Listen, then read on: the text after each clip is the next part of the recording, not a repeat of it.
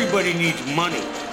That's why they call it money. The best things in life are free, but you can give them to the birds and bees. I need money. From Fool Global Headquarters, this is Motley Fool Money. It's the Motley Fool Money radio show. I'm Chris Hill, and joining me in studio this week from Motley Fool One, Jason Moser, from Motley Fool Income Investor, James Early, and from Motley Fool Supernova, Matt Argesinger. Good to see you as always, gentlemen. Hey, good to see you, Chris. We've got the latest from banking, energy, retail, and more. Columnist Morgan Housel is our guest this week, and as always, we'll give you an inside look at the stocks on our radar. But we begin with the big macro. It was just 2 months ago. The price of oil was around $95 a barrel. This week, the price fell below $60. And James, you got to go back more than 5 years to find oil that low, and there are a lot of ripple effects. I'm curious which one stands out to you. You know, Chris, normally I would be tempted to celebrate these cheap oil prices by going on some long, pointless road trip. But, you know, now all stocks are down. It's not just oil stocks. It's affecting the whole economy. So in other words, it's not just a supply issue. It's not just the Saudis trying to choke Iran, choke Russia. It's a demand issue.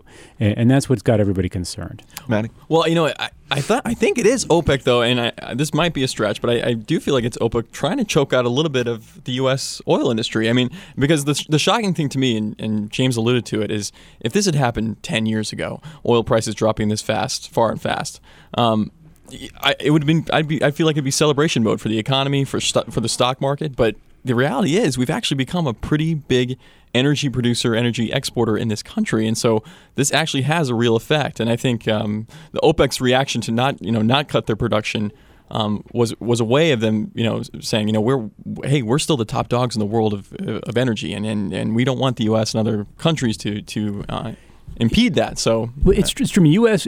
By the way, U.S. in 2015 will be the world's leading producer of oil.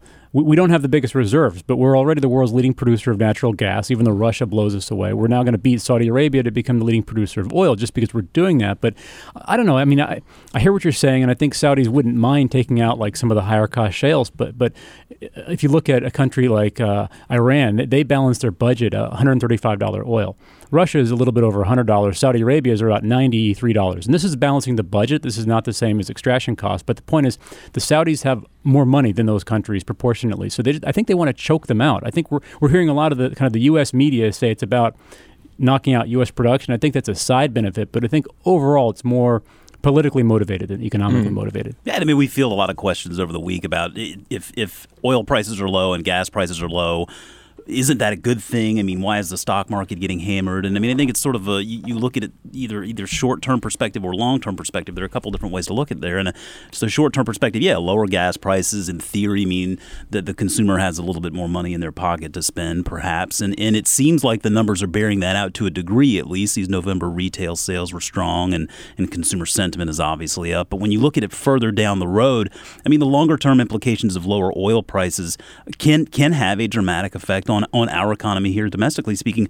We have 10 million or so jobs that are tied to oil and natural gas here, and lower oil prices mean that the companies are going to ratchet back their capital expenditures. They're not going to spend as much to go get that oil, and that means fewer jobs down the line. So there are implications there that you have to at least keep an eye on there. And with the market being forward-looking, OPEC notwithstanding, I think there are some domestic concerns that at least exist today. But there might be a little bit of a panic, too. And I'm not just saying it because my income investor portfolio, which has a lot of energy, has definitely taken a beating. But it seems like anything energy down, if you make it is down, like a company makes energy drinks or energy bar, anything that says energy is automatically down, right? And so I think there's not entirely rational thinking dominating. Well, and I think James makes a great point. I think there's also a technical aspect. If there are investors out there that are worried about the stock market dropping so much, it's possible that you have a lot of institutions, money managers, hedge funds out there who have had a lot of energy exposure. They've been beaten up, with a lot of those names, and they've been forced to liquidate other portions of their portfolio. That could be another reason the stock market's getting hit. James, give me one energy stock I should put on my watch list, possibly because it's been hit. I'm going to have some more for my stocks on my radar, Chris, but for now, I like Chevron. It's a diversified integrated oil company. I think it's a good play right now. All right, let's move on to earnings. Costco's first quarter profits rose 17%, same-store sales up 7%. Jason, we probably shouldn't be surprised given that, relatively speaking, the most recent quarterly reports we saw out of Target and Walmart were pretty strong. Yeah, I mean, Costco is just quarter in and quarter out. They just continue to perform on every level. I mean, it's really amazing to see. You know, this is a business that at the beginning of 2012 we were putting under a microscope because of the leadership change there with Senegal stepping down and Craig Jelinek, the COO, stepping into the CEO role. And you know, this is just a great example of a leadership transition that was executed flawlessly. I mean, I think the keys to it were two. Number one is Jelinek was being groomed to do this, right? The COO, he's very familiar with the business, has intimate knowledge of the levers to pull there. And then second, he just keeps on doing what they've been doing from the very beginning, right? I mean, it's not the most exciting business. It's not the most complicated business in the world. It's all about their customers, their members, keeping low prices, offering plenty of choices there, and you got to love that membership model that they've just priced it so well it keeps people renewing year in and year out. It was a really strong quarter, but shares of Costco down a little bit this week. Is that because at least some people think the stock's getting a little pricey? You know, we were asking that question back at $100 maybe a year ago, and I think that Costco stock rarely looks cheap. But the main reason for that is it's a very quality company, quality leadership, and they've proven themselves very resilient in good times and in bad, and I think that membership model really gives investors a lot to look forward to. So it's never one that really looks cheap, and I think that when you do see the stock take a hit, it's definitely worth keeping an eye on. Shares of Lululemon Athletica up more than 15% this week on third quarter results. The maker of high-end yoga apparel lowered guidance for the holiday quarter, Matt, and usually guidance trumps results. Was the third quarter that great? No, I don't think it was at all, actually. And, it's been a bit of a downward dog year for Lulu. Come on. All right. I prepped that one up. You did that. It was like you just waited for that one. Man. Okay. Weeks in the planning. I thought the results were pretty poor. I mean, granted, the top line revenue number was up 10%, but same-store sales were down 3%. A lot of the newer stores are underperforming. They reduced guidance for the year. I guess maybe this is a bit of a stretch. Oh, sorry. That was too much. Move along. But, this could have been just one of those quarters where, the news was just okay and it wasn't bad. And I think everyone was expecting, given what's happened to the brand and, where they are with year-over-year comparisons, they thought it was going to be a lot worse than it was. It wasn't. Relief, kind of a relief rally in the stock. Maybe with Chip Wilson down, too, we can look forward to a bit more transparency. It does seem, though, that their direct consumer, it seems like those sales are going in the right direction, and by that I mean they're going up. That's right. That segment was up 27%. So and growing and becoming a larger portion of the overall revenue. But I still think this is really an in-store local concept that needs to play out, and it's not playing out very well. On last week's show, Jason Moser said Abercrombie & Fitch CEO Mike Jeffries, quote, is not fit to run a company. And I think someone on the board of directors might have been listening because on Tuesday, shares of Abercrombie & Fitch rose 5% when news broke that Jeffries is retiring effective immediately. In what I like to think is a leading candidate for understatement of the year, Jeffries said, I believe now is the right time for new leadership to take the company forward in the next phase of its development. I don't know why, given how terribly the stock has performed under his leadership, I was still genuinely surprised that he walked away. Well, Chris. Or was pushed. I mean, did I have something to do with this? I suppose we'll never really know. Well, I like to believe that, the world is listening when we speak. Now that being the case, you're right. This was a bit of a surprise from the perspective that it just didn't seem like it mattered what he did. He was going to keep steering this ship and just running it into the ground, more or less. But I mean, this is good. I think we were talking about this earlier. This is not a broken company.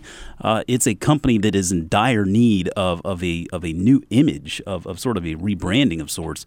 And maybe now they will be able to get leadership in that can do that. You got to envy whoever's going to be the next CEO, because talk about an easy act to follow. Coming up, a hot IPO and a potential merger that is just crazy enough to work. You're listening to Motley Fool Money. Welcome back to Motley Fool Money. Chris Hill here in studio with Jason Moser, James Early, and Matt Argesinger. Shares of AutoZone hitting a new all-time high this week. The leading auto parts and accessories retailer came out with some pretty strong first quarter results, James. Profits up 15%. Same-store sales up 4.5%. They're looking good. You know, Chris, I went to Google Finance and I took a little peekaboo at the performance of AutoZone. Actually, O'Reilly Automotive and Advanced Auto Parts, all three of them are kind of similar. Over the past 10 years, they're up about 600% each compared to like 60% for the S&P. It's a factor of 10. I guess I've been sleeping, but I feel like a schmuck for missing these companies like all these years. The lower gas prices are kind of the official catalyst. People are driving more. That means, more wear and tear. But that doesn't explain this long-term trend. It's just amazing because you would think that in this day and age of high-tech cars, people are just not working on their cars as much at home. And AutoZone doesn't have a strong commercial business.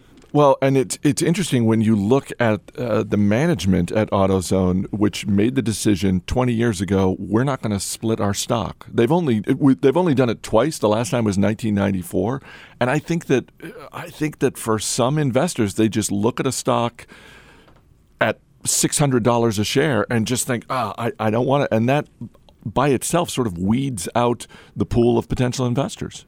It's interesting. I mean, it's obviously not hurting AutoZone too much in the long term. I think they probably still do have a negative net working capital balance, which means a supplier, AutoZone does not pay its parts suppliers until they sell the part to the customer. It's sort of like a free loan of that inventory. It's just a very well-run company.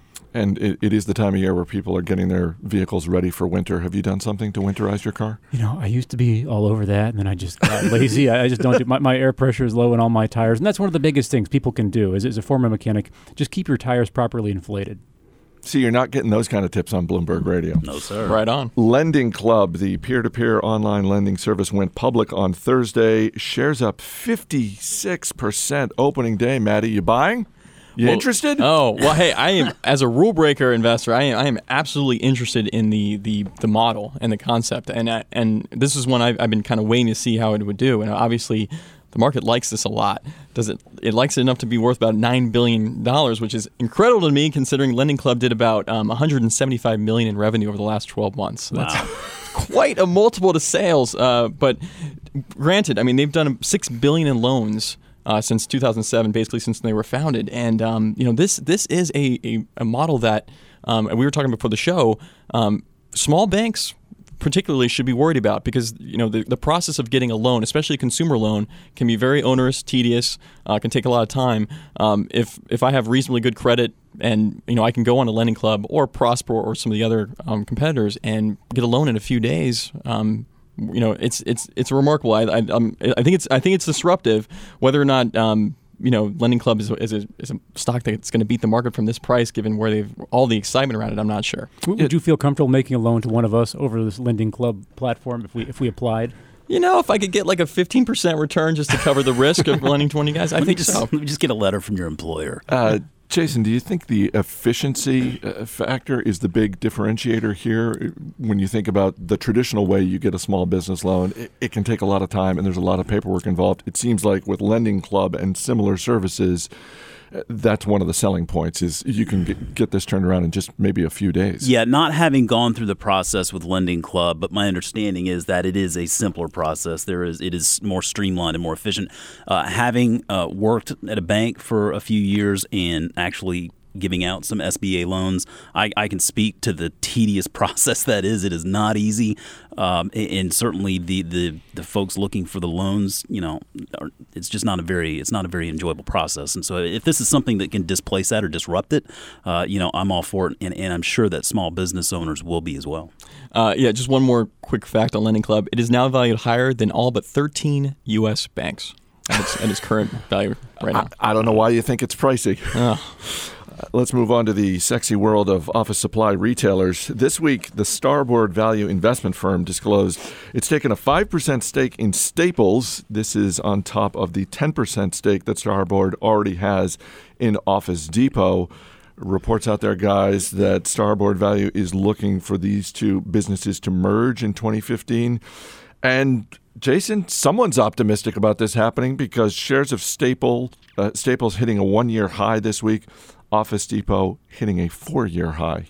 You interested in this? I'm not interested in it as an investor. I think it's an interesting story. It's very telling of the shift in the retail environment here over the past couple of decades, because it wasn't all that long ago where a merger like this was actually, I think, declined, right? Yeah, the FTC stepped in and said no. I mean, you look at these two companies today, we've been looking at them and thinking, wow, you guys are just getting displaced by e-commerce. The alternatives out there, it's just really difficult to run a business like that with this huge physical footprint. So, I mean, from that perspective, consolidation makes sense. There are plenty of costs, I think, that can be whittled away. I think one of the most interesting things, we were talking about this earlier, was the online presence that Staples already possesses. I mean, if you look at these two businesses, Office Depot brings in close to $16 billion in sales annually, and it's a $4 billion market cap. Staples brings in close to $23 billion in sales, and it's a $10 billion market cap. Those aren't LendingClub multiples. Those are not LendingClub multiples. But the interesting part about Staples is that $11 billion of that $23 billion is from online sales. I mean, they have a very significant e-commerce business already, and I think that's very encouraging. I mean, people who think office supplies are a dwindling market, I mean, I'm just thinking, like, we work in an office and you need supplies. I mean, right? There's all sorts of stuff to make an office run. And to that point, Staples is actually the third largest online seller in America after Amazon and Apple. Seller of anything, which is that's remarkable. Right? I mean, I think there is a tremendous opportunity there for these two businesses to merge, whittle away a bunch of extra costs, become more streamlined, and yeah, maybe there is some opportunity there. So, go ahead. Well, I was just going to say, the one thing if that is true about Staples, I don't know why they need Office Depot, because, I mean, if they've got this really great online brand and can continue investing in that, I'm not sure, except maybe at the office level, what Office Depot really does for them. It's just consolidation. If the brand is that powerful. But that's probably the point of the activist investor stake at this point. Maybe that's the only thing that really gets this to happen. I mean, that's probably the catalyst. So if office supplies themselves were stocks, give me one that you think is overvalued, one that you think is undervalued. Anything in the vast world of office supplies, from pens to staplers. Undervalued, I'd say Post-it notes, because they've been around forever. I feel like I use hundreds a day. Well, not hundreds a day, but I use hundreds a week for sure. Overvalued, I'd have to think about that. James? Overvalued, the plastic report cover. This is the lamest brown-nosing invention in the history of mankind. Nice. Some little snot at school would always have like a report. Like the content would have been like always some like B- content, but then they would put it in some fancy report cover, and hey, here's my report. I mean, it just irked me. Undervalued, I'm going to say the professional label maker, which sounds kind of ironic, but I'm a big David Allen fan, getting things done, and having like a professionally made label, like you pay $60 for the thing, but it's worth it. You stick it on your folder, it just feels like so official, and you kind of like relax. Jason? I just bought one of those plastic covers for my daughter's report last night, man. Overachiever. Overachiever. Undervalued is the staple remover. I mean, you get those things out with your fingers, you tear them up. Boy, that staple remover. Nice one. There you go. I think overvalued. I'm gonna contradict James here. I think label makers are way overvalued. I mean, we got these things upstairs with like labels where they're forks and knives. I can see it just fine. Label makers break. I don't like them. I talked with our colleagues Diane Morris and Shannon McClendon. They said whiteout overvalued. Oh, yeah. Post-it notes undervalued. Steve Broido? Undervalued is the ruler. Can't go wrong with the ruler. And overvalued, I have to say whiteout. I was going whiteout as well. It's gunky, just useless. All right, guys, we'll see you later in the show. Coming up next, a conversation with our man, Morgan Housel. Stay right here. This is Motley Fool Money.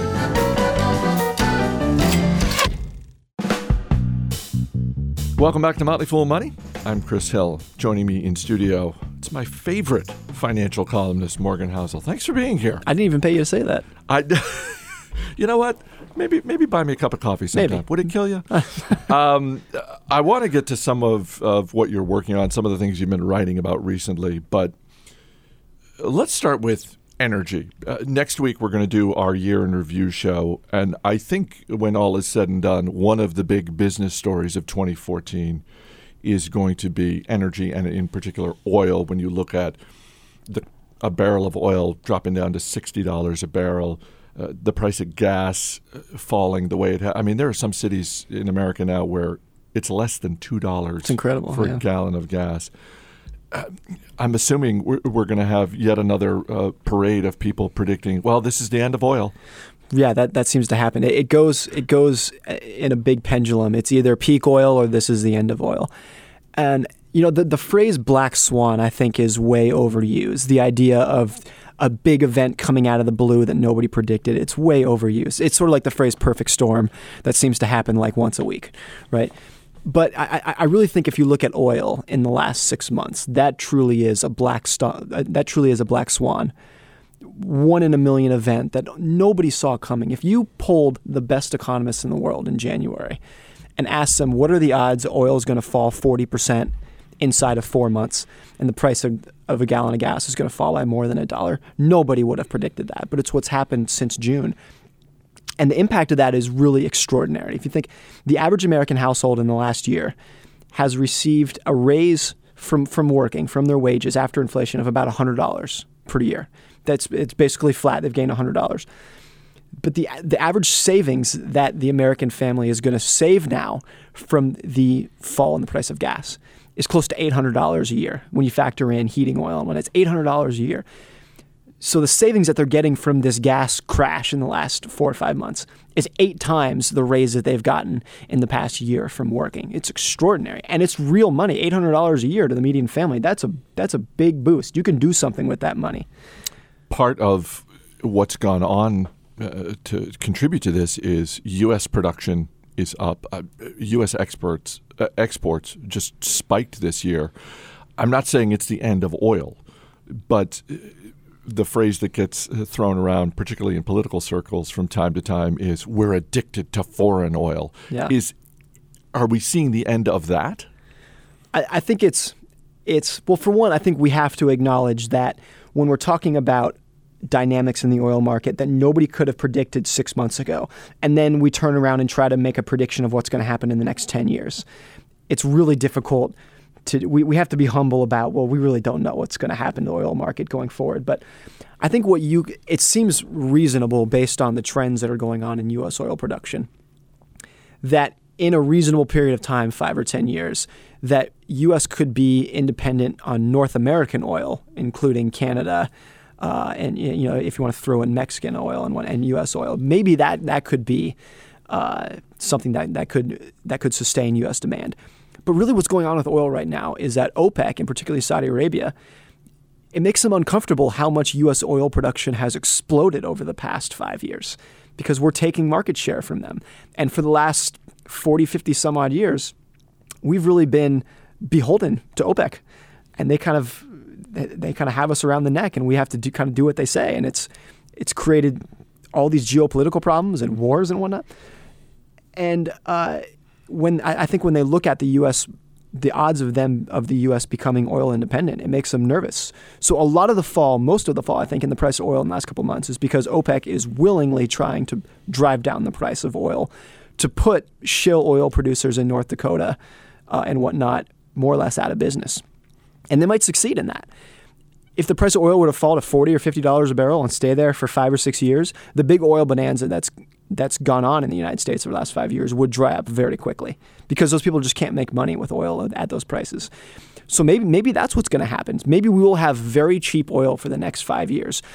And the other side of that, it's great for drivers, it's great for airlines, but the other side of that is that the big oil boom in North Dakota kind of goes away. What do you think the shakeout is for investors? Certainly with the holiday shopping season, one of the narratives we're seeing increasingly is this is a boon for retailers. Yeah, so I think so many of the dynamics in the economy for the last decade has been gains for the 1% while the 99% stagnates. And I think what's interesting about the oil boom is that it's the other way around. With the oil boom and when energy prices fall, that's really bad for maybe 1% of the economy.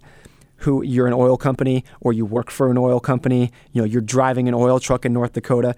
The crash in oil prices is very bad for that 1% of people. For the 99% of Americans who don't work for an oil company, it's a huge boon. It's great news for them because they're going to save money at the pump. If you look at what trends correlate with good, strong economic growth, it's hard to say, if A, then B. It's hard to really pin down. But one trend that you see consistently over the last 100 years is that when oil is cheap, the economy does great. And when oil is expensive, the economy does terrible. That just seems to be a big driver of overall economic growth. So, you can look, the last 10 years, oil prices have been pretty high and the economy pretty much stagnated. If we are heading into a new era where oil prices are cheap and are going to stay cheap, that could be fantastic news for the U.S. economy. When you think back on 2014, when you think about investing in 2014, what stands out to you, and has anything surprised you this year? We're now at, I think, the fourth longest run in history of the S&P 500 not falling 10%. Or the longest since we've been since a 10% correction. It's been more than 3 years. I think it was August 2011 was the last 10% correction. And it's extremely rare that you would go that long without having a big market dip. And a lot of people at the beginning of the year, including myself, said it's pretty much inevitable. And it still is inevitable that the market's going to have a big pullback. That's just a normal feature of markets. But I think it's pretty astounding that it's been so long since the market has fallen 10%. And of course, Motley Fool CEO Tom Gardner made a bet with our members that if the market did not fall 10% in 2014, he's going to walk 5 marathons. He's going to walk a marathon a day for 5 days. So he's got about 2 or 3 weeks left on that bet before he's going for a long walk. You're listening to Motley Fool Money, talking with financial columnist Morgan Housel. You write, obviously, for Fool.com. You also, as we talked recently on this show, are writing a column for the Wall Street Journal. Something you had written for the Journal recently was entitled 16 Rules for Investors to Live By. And the one that struck me was your rule that says the phrase, I don't know. I don't know are 3 of the most underused words in investing. Why do you think that is? Is it just simply a matter of pride? Is it just in no one's interest? Because I understand that for children who just don't want to admit that they don't know the answer. For school children, I understand that. But it seems to me the older I get, there's almost a comfort in saying, I don't know. And someone that you and I both enjoy and admire a great deal, Robert Shiller. The 3 most common words that come out of his mouth. Yeah, he's very quick to say that. I think for most professional investors, professional analysts, there is obviously, if you're being paid to know, you're being paid to have an answer. You can't say, I don't know. And the danger in that is that there are a lot of things in investing that we cannot know. No matter how smart you are, we just can't know. But when you're paid to know, when you're paid to give an answer, you end up, I think, just making stuff up. Or and not in a bad, malicious way. You might fool yourself into thinking that you actually know. But there are things that we just can't know, like what the market's going to do in the next 10 years. We'll never be able to know that because it's driven by human emotions. And it's driven by these granular events that are unpredictable, like Lehman Brothers collapsing in 2008. But I really think if you're an individual investor, this is, I think, something that you have a big advantage of over Wall Street. Is that a Wall Street analyst has to know. They have to give an answer. If you're an individual investor, you can say, I don't know. And if you're a Wall Street analyst who's paid to follow the retail sector, you need to have an opinion on every single retail stock. If you're an individual investor and you don't understand retail companies, that's fine. You can just say, I don't know what's going on here and I'm going to walk away. And that's a big advantage for most people. But not even for professional investors, though. I think there's a tendency for individuals to maybe to flatter their own intelligence. They want to come up with an answer for things that really can't be known. So they make up an answer and they convince themselves of it, and it sounds good, but it's often wrong and it's dangerous. Well, one other advantage I think individual investors have is timing. If you're a Wall Street analyst, you need to have an opinion. You need to be certain about that opinion. And oftentimes that opinion is focused on the next 3, 6, 12 months. Whereas if you're an individual investor and you have time on your side, you can just be directionally correct about a given business and owning shares of that without worrying about what's it going to do in the next 4 weeks. Yeah, absolutely. We all know these statistics about the percentage of mutual funds that underperform the market. Over a 20-year period, it's 70, 80%. The huge majority of them will underperform. And there are a lot of questions as to why that is. Most of it is fees. Because what a big group of investors like mutual funds will earn the market's return minus fees. So the average one has to underperform the market. But I think there are a lot of very smart, capable people running mutual funds. But they end up underperforming because they're held to short-term time periods. And if you let those mutual fund managers actually think in 5 or 10-year terms, they would do well as investors. But when you're beholden to 90-day returns, how are your returns over the last quarter? What have you done for me over the last 2 months? It's nearly impossible to beat the market if you're held to those standards. What are you working on now? So about a year ago, I got this idea for a book called 500 Things You Need to Know About Investing. It was just going to be 500 sentences, quips, aphorisms. I can see it now at the checkout counter at Barnes & Noble. Something like that. It's like, right, it's a little book. It's I'm buying. Yeah, and it's impulse buy. Those kind of books I like when you don't need to dive deep into it. You can just kind of scan the pages, and I really like those things. So I got this idea, and I thought it was a good idea. After about 160, I realized 500 is a little too ambitious. So it's just been sitting on my computer for the last year. So I finally thought I'm going to go ahead and publish that 160 things. So that'll be out. radio@fool.com is our email address. We got a question from one of our listeners that I thought would be perfect for you, from Jamie Braswell in Dublin, Ireland, who writes, a couple of decades ago, there was a great book called Built to Last that compared and contrasted good companies with great companies.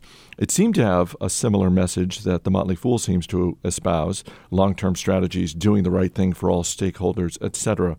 Do you have any recommendations for more current books that have a similar mindset?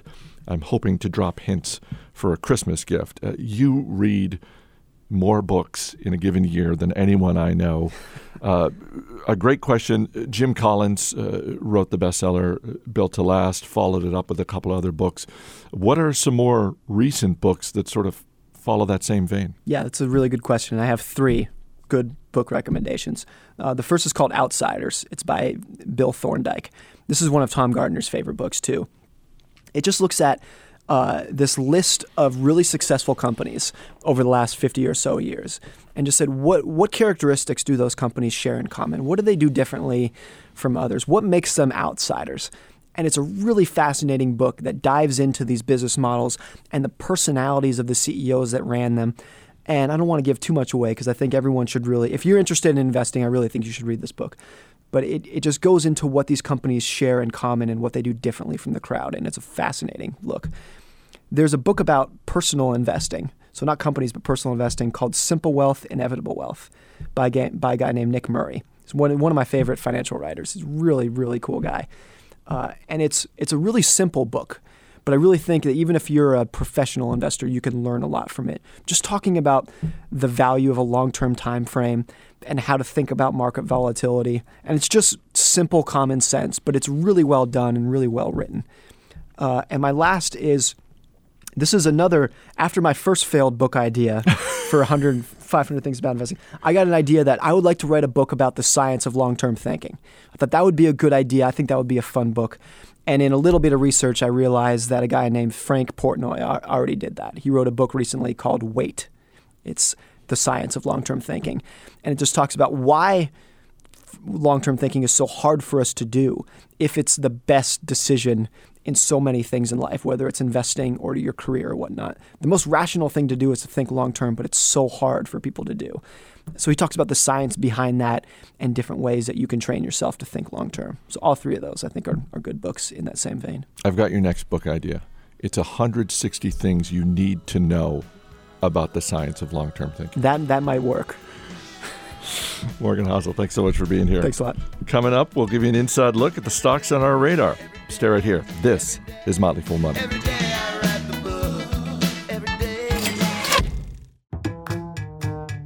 As always, people on the program may have interest in the stocks they talk about, and the Motley Fool may have formal recommendations for or against. So don't buy or sell stocks based solely on what you hear. Welcome back to Motley Fool Money. I'm Chris Hill, joined in studio once again by Jason Moser, James Early, and Matt Argersinger. Guys, before we get to the stocks on our radar, a couple of housekeeping notes. First, we are looking for interns for the summer of 2015. So if you are a college student or you know a college student who might be interested in interning at the Motley Fool, send them to this website, culture.fool.com. That's culture.fool.com. We're looking for investing interns for our tech department, business intelligence, all sorts of listings, so check it out. Secondly, guys, a small business story to share with you before we get to radar stocks. Samantha Hess has opened up a shop in Portland, Oregon called Cuddle Up to Me. So for $60, you can get an hour's worth of spooning. And if you think this business is not a hit, you're wrong. Hess was quoted as saying she gets as many as 10,000 inquiries a week. Business is booming. I'm just wondering, and we'll get our man Steve Ruta from the other side of the glass to weigh in here, but like, if this company goes public, I don't know. They're off to a great start, Maddie. That might get a LendingClub kind of multiple on that. So all right, let me get this straight. I can go on there and sign up, and someone will come to my house and cuddle with me. No. You got to go to the shop. There, right? You go there, and you're just going to get. You pay to spoon her. You're going to get hugged. You're going to get some affection. There's no at-home option. Not yet, but maybe that's Growth Avenue. For $70, I'll come to your house. Let's get to the stocks on our radar this week. Matt Argesinger, what do you got? Okay, well, I'm shaking it up a little bit this time around. I'm not going with an actual stock. I'm going with a ETF, SLV, which is the iShares Silver Trust. We've seen what's happened with commodity prices. Oil's been down, but a lot of commodities prices are down at multi-year lows. Silver is at about a 5-year low, and silver is one of the biggest components in solar panels. I happen to think solar is going to be pretty big over the next few years, and silver, I think, is a great way to play it. Steve, question about a silver ETF? Silver coins. Do you recommend? The American Eagle, absolutely. Don't buy them on eBay, though. You'll pay a huge premium. James Early, what's on your radar this week? The oil crash has been pretty brutal to Spectra Energy. This is an income investor recommendation, actually a buy first recommendation, although ironically it's not an oil stock. It's a natural gas company. It's down 13% in the past month. So I think now could be a good time to buy. And the ticker symbol? SE. Steve, question about Spectra? The question is more about oil in general, which is that how much lower can we go? Steve, you own some oil stocks, is that correct? Unfortunately, yes. That is a very big question, Steve. I think, as we said in the beginning of the show, it's a demand issue that's going to decide that ultimately. But I think the Saudis think OPEC is going to start cutting production if prices go too much lower. So I think it rebounds within a year. That's my guess. Jason Moser? Yeah, I love all the pessimism out there on Twitter today. I mean, I think that having gone through that recent Analyst Day presentation, I walked away very encouraged with where the business is headed. I think any problems that they may have or that are perceived are certainly very fixable. But I think that it's basically, I just don't think it's being looked at really appropriately. I mean, Twitter is a tech company that captures a tremendous amount of data, and their fabric, their software development kit is going to, I think, allow mobile developers to develop robust apps. I think we're going to see a lot of consolidation in this industry in the future here, and Twitter's going to spread its presence, so to speak, through this fabric SDK. And I think as far as questions of leadership, I mean, certainly those are solvable if people feel like Costello is really not the right man for the job. I personally like the Costello-Nato combination, and so I'm encouraged with the future there. I think that the pessimism today is overhooked, and I think this is a very long-term opportunity. Costello-Nato. Well, and now that Mike Jeffries is no longer at Abercrombie and Fitch, he's available. The ticker symbol? Ticker symbol is TWTR. Steve? Can Twitter sell anything besides ads? Absolutely, yeah. I mean, one of the strategies they're pursuing is their syndication strategy, which is essentially monetizing the content that is all over Twitter. They sell their data to a few hedge funds, right? I think it's only 2 or 3. I'm sure. Well, I don't know about hedge funds in particular, but I know that there is a relationship they have now with IBM in order to sort of call that data and make something out of it. And I think I mispronounced Nato's name. I think it's Noto. Steve, you got one of those 3 that you like? The silver one sounds kind of fun. I do like coins and commodities and such, so... Right on, Steve. Guys, thanks for being here. Thank you, Chris. That's going to do it for this week's show. We will see you next week.